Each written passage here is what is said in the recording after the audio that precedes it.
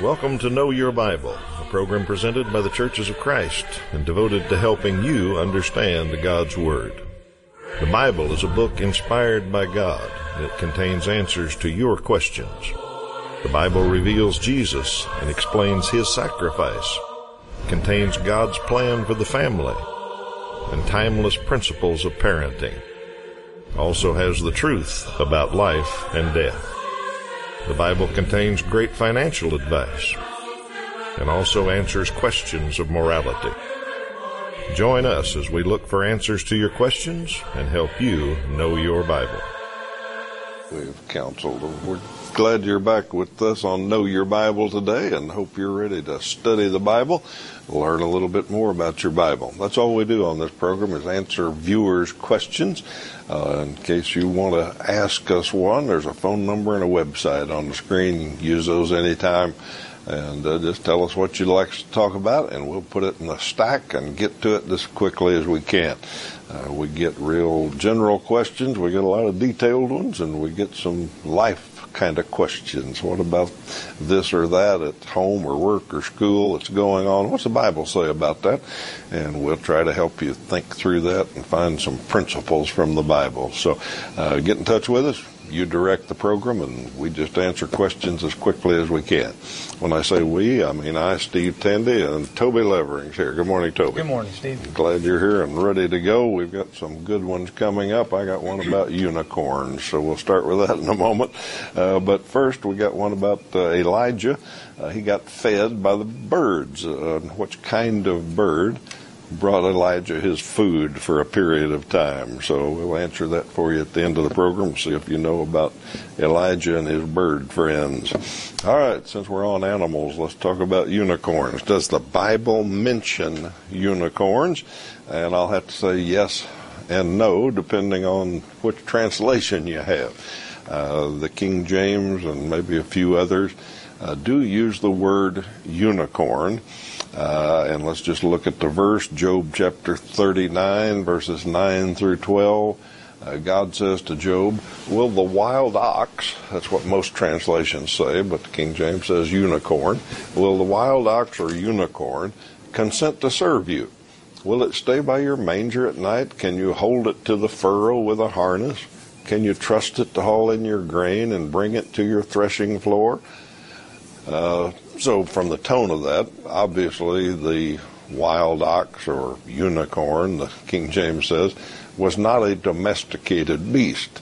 It was something that you couldn't put in the pen and have by the house and used to plow your grain and all that. It was a wild animal. So while the King James says unicorn, we don't really know what it was. We presume it was a one-horned animal of some sort, or a horned animal at least. A rhinoceros maybe is a pretty good guess from some folks. It was not a pretty pony kind of unicorn like we see today. Those, as far as we know, did not exist. It's a mythical beast. So it was probably more of a wild ox, a rhinoceros kind of creature that the Bible's talking about. And unicorn is kind of an unfortunate translation, but that's the most we know about it. We just don't know what kind of creature it was. And there's a lot of creatures like that in the Bible that are mentioned.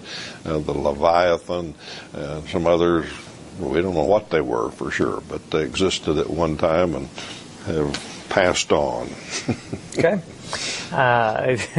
Question about divorce. Viewer writes, I am still resentful about my wife leaving me 20 years ago. When I die, will I be saved? Well, just clarify here, we do not get into the judgment business. I know your Bible, and so will you be saved is between you and God. I can speak to a little bit about resentment and forgiveness. Of course, divorce is a terrible thing, and someone leaving you, I don't know the situation or the context of it, but I do know that it's a terrible thing.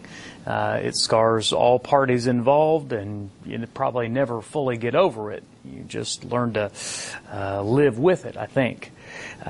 It's not God's will. It's not what He intended for a husband and wife. and I'm sorry that you're going through that. I'm sorry that it's been with you for so long.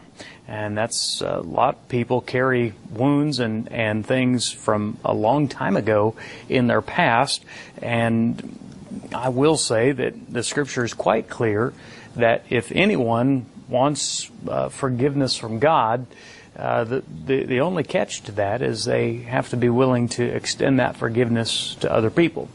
I don't say that haphazardly or without understanding what you're going through. I realize that's a hard thing. Forgiveness can be a hard thing, especially in certain situations. It can be terribly hard to get past that mental obstacle. But I've always liked the saying that forgiveness is forgiving. Forgiveness is a wonderful idea, lofty idea, and we all love to hear about it for receiving for ourselves. But when it comes to forgiving other people, we're a little more hesitant. And God just says, if you want my forgiveness, that's what you have to do. I will say, I think you'll be more at peace. I think your life will be better if you've truly been wronged and it was just a tragic injustice and your wife left you for no good reason. I'm not saying that is the case, but even if you were totally in the right and she was totally in the wrong, forgiveness is still going to help you move past that and allow you to lay the burden down that you've been carrying. Someone once said that bitterness or resentment is like swallowing a poison and waiting for someone else to die. We got to learn that the attitude that we have inwardly, very few times has an effect that we want it to on other people. It affects us. It harms our relationships. It hinders us from growing personally, but it doesn't achieve that which we really want it to do. I like what someone said about forgiveness, that forgiveness is setting someone free and realizing that it was you that was set free ultimately. Of course, the Bible always says it best, and here's how Jesus said it. Matthew chapter 6, verses 14 and 15. For if you forgive others their trespasses, your heavenly Father will also forgive you. But if you do not forgive others their trespasses, neither will your Father forgive you your trespasses. Forgiveness could be a hard thing, but it's absolutely the right thing to do. So I hope that you will do it, and I'll be praying that you will. All right, question about speaking in tongues, and we get this occasionally. Viewer wants to know, what should we do about speaking in tongues today? Well, let's back up just a little bit and think through this. First thing we have to do is understand what speaking in tongues was and what speaking in tongues is. There's a difference. What speaking in tongues was in the first century, when we read the book of Acts, we read about speaking in tongues a little bit on the day of Pentecost. And then when we read 1 Corinthians, we read about some problems with speaking in tongues. Now, what speaking in tongues was speaking in languages, other languages. And its purpose was so people could understand the gospel message. Day of Pentecost, the 12 apostles speaking to the crowd, they spoke in a language that people understood, and it was an amazing thing. All the people from all these different countries said, I can hear in my own language. Okay, so they got the gospel message. That's the way it worked. Paul was a missionary. He said, I speak in tongues more than any of you. When he went to a new place that spoke a different language, the Holy Spirit enabled him to teach the gospel in that language. He didn't have to learn it, didn't have to study it. That would be pretty helpful today, wouldn't it, if it was the gift of tongues still existed. But it was for the spreading of the gospel, got the church started. Okay. Then, in 1 Corinthians, like I told you, the church in Corinth was misusing the gift of tongues. They were using it in worship for showing off about they had this gift and other people didn't have this gift and all that. And here's what Paul told them. So remember, this is what speaking in tongues was. Paul told them in 1 Corinthians 13:8, as for prophecies, they will pass away. As for tongues, they will cease. As for knowledge, it will pass away.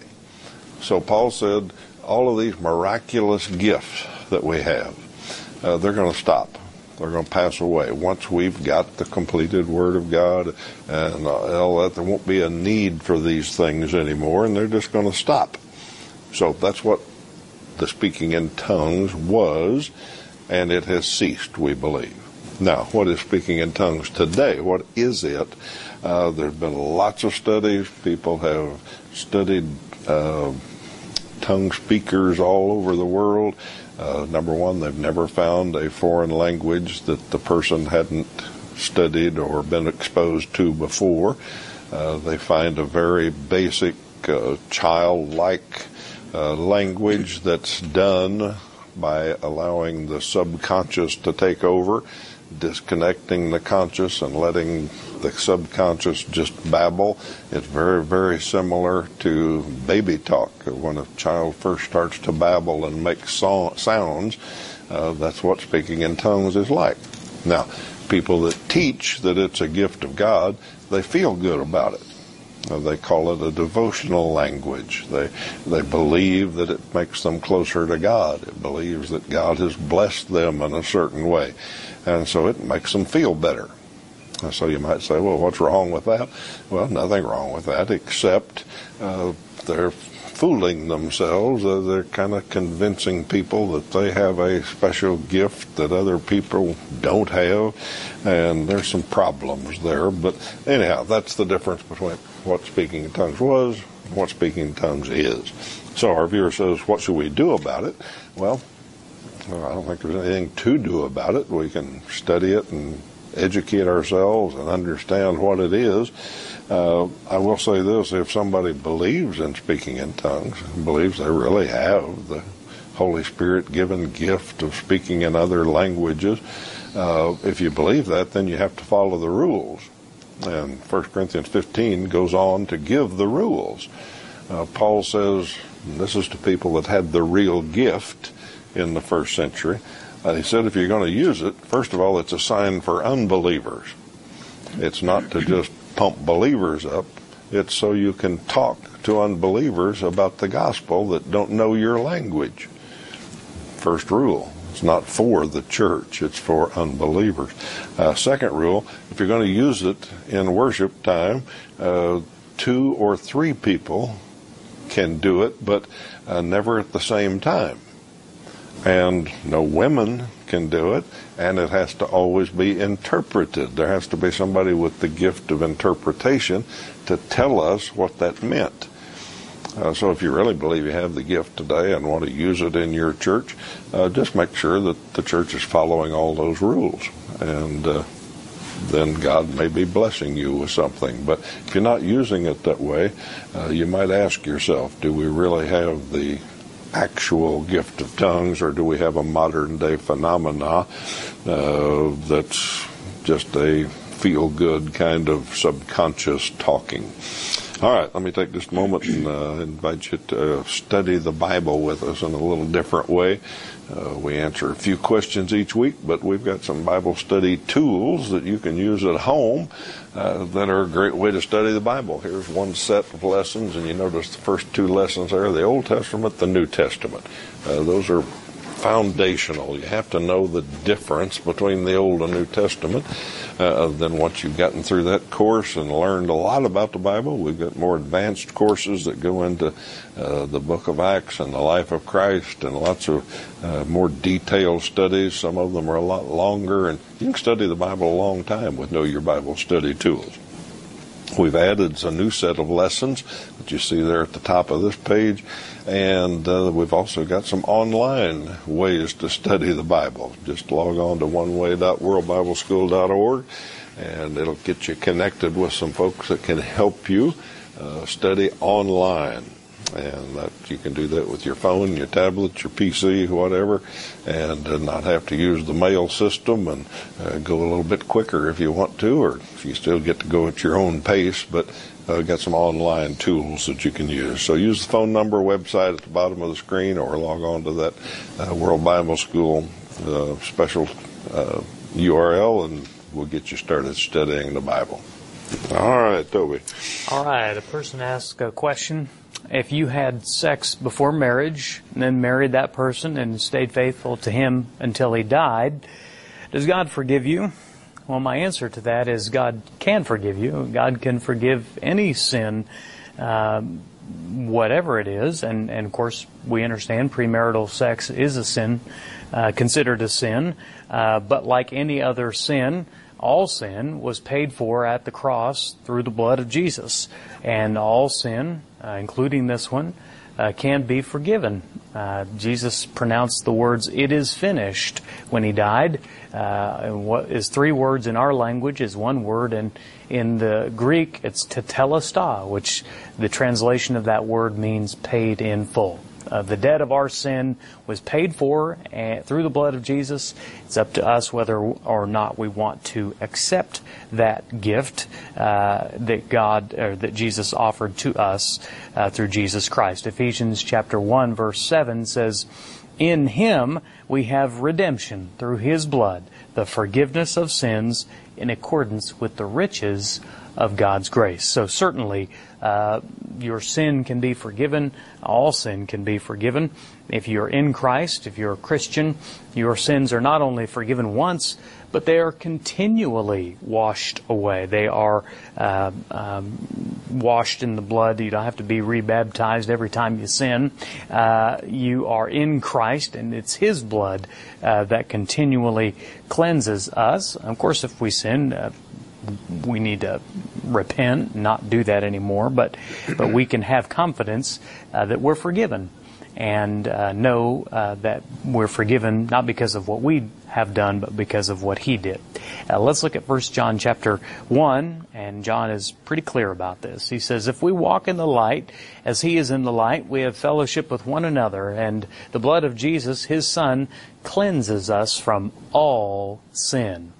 If we say to ourselves we have no sin, we deceive ourselves and the truth is not in us. If we confess our sins, He is faithful and just to forgive us our sins and to cleanse us from all unrighteousness." So yes, you can be forgiven, as all sin can be forgiven. I hope that helps, and I hope it gives you some hope. All righty. A viewer wants to know, does the Bible say anything about birth control or sterilization? And as far as I know, my answer is no. I don't think the Bible mentions that in any way, shape, or form. There's one story about Onan, O-N-A-N, in the Old Testament that some people call birth control or think it applies.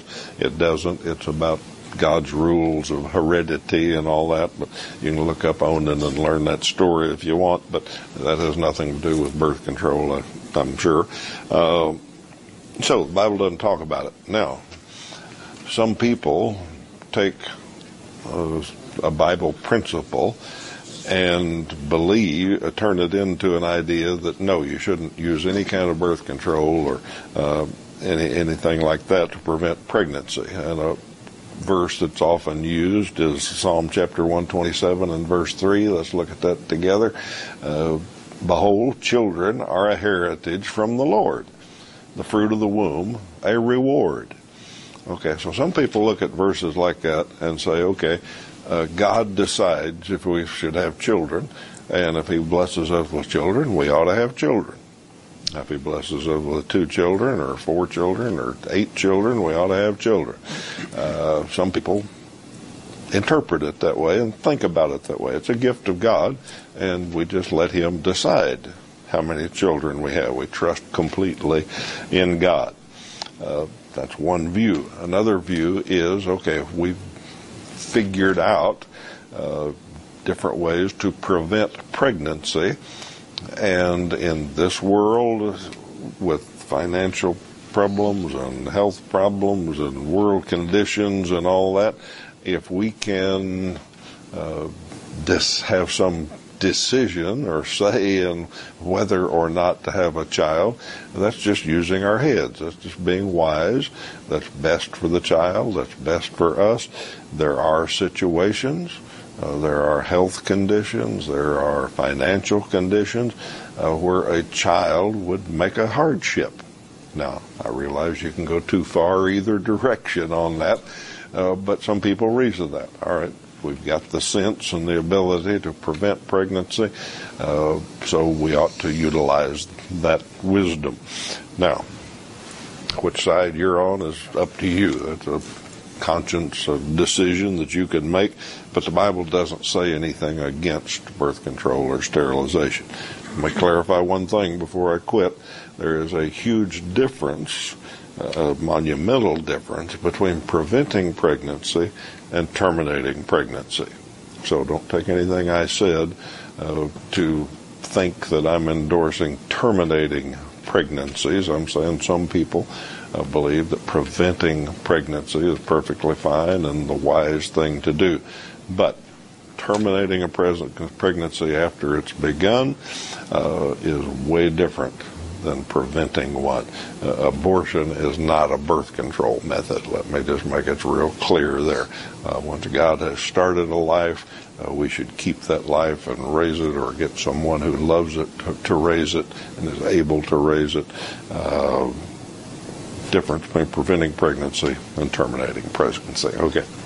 I invite you to visit a Church of Christ near you. We talk about this just a little bit each week because we're sponsored by Churches of Christ, and I'd like to mention those that help us. And today, let me mention a couple that are east of Wichita, on the east side of Wichita, where the home church of Know Your Bible originates from, in Wichita, Kansas, Augusta, Kansas, and the East Point congregation on 127th Street East, both longtime solid supporters of Know Your Bible. In Augusta, if you drop in there, you'll hear Jesse LeMay teaching the gospel. Fine young man and doing a good job there. At East Point, Michael Jones is the minister and shares with the family there. So if you live on the east side of town or near Augusta, drop in and visit them sometime, especially if you're looking for a church home. You'd find some great folks, and they would warmly welcome you.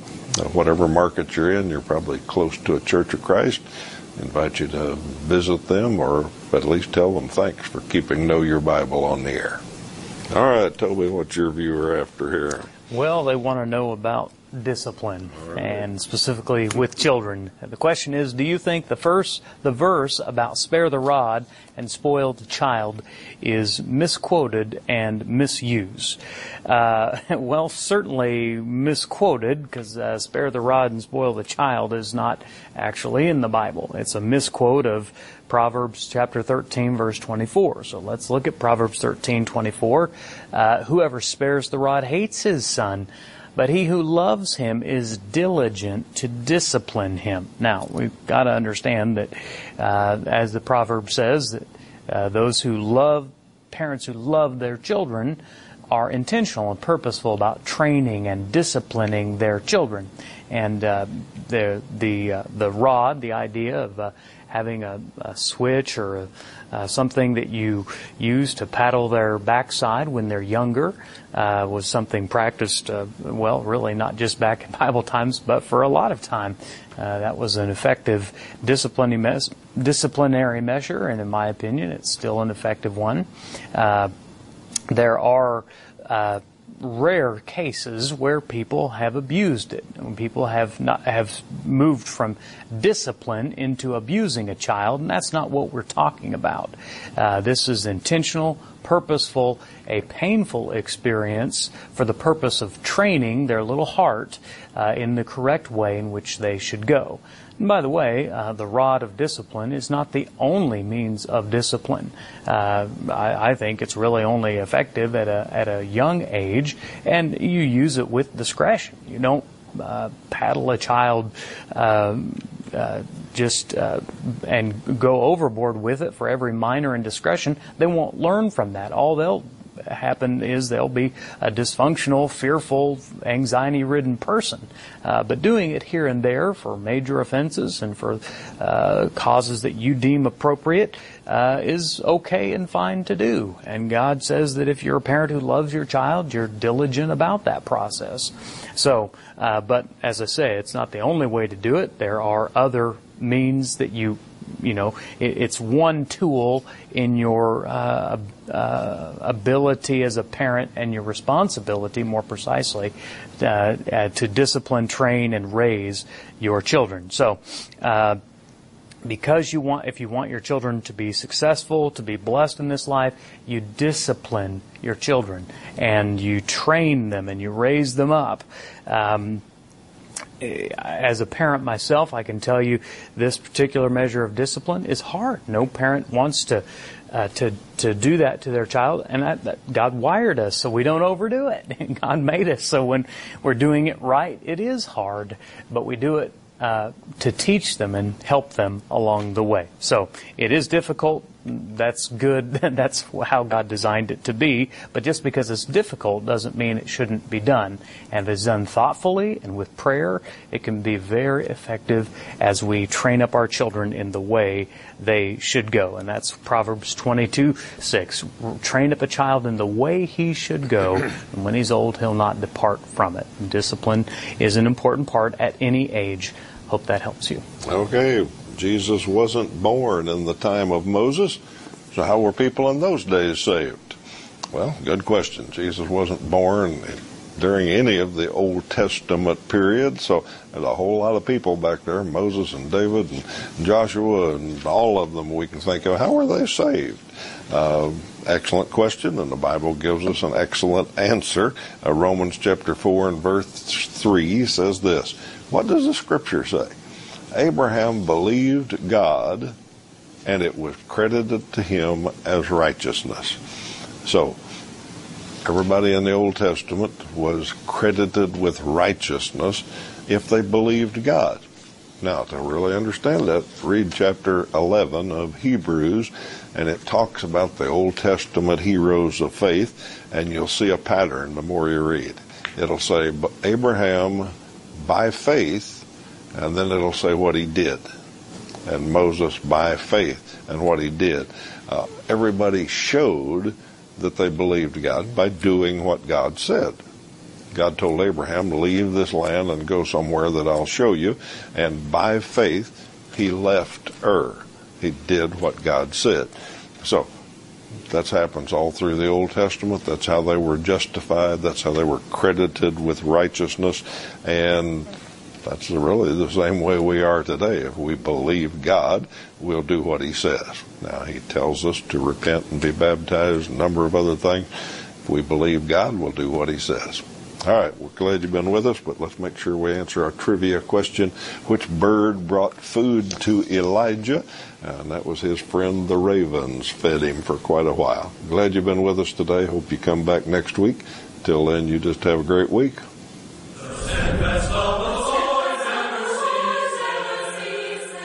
Know Your Bible has been presented by the Churches of Christ in your area. Churches of Christ are non-denominational, and each congregation is an independent group of Christians seeking to do God's will.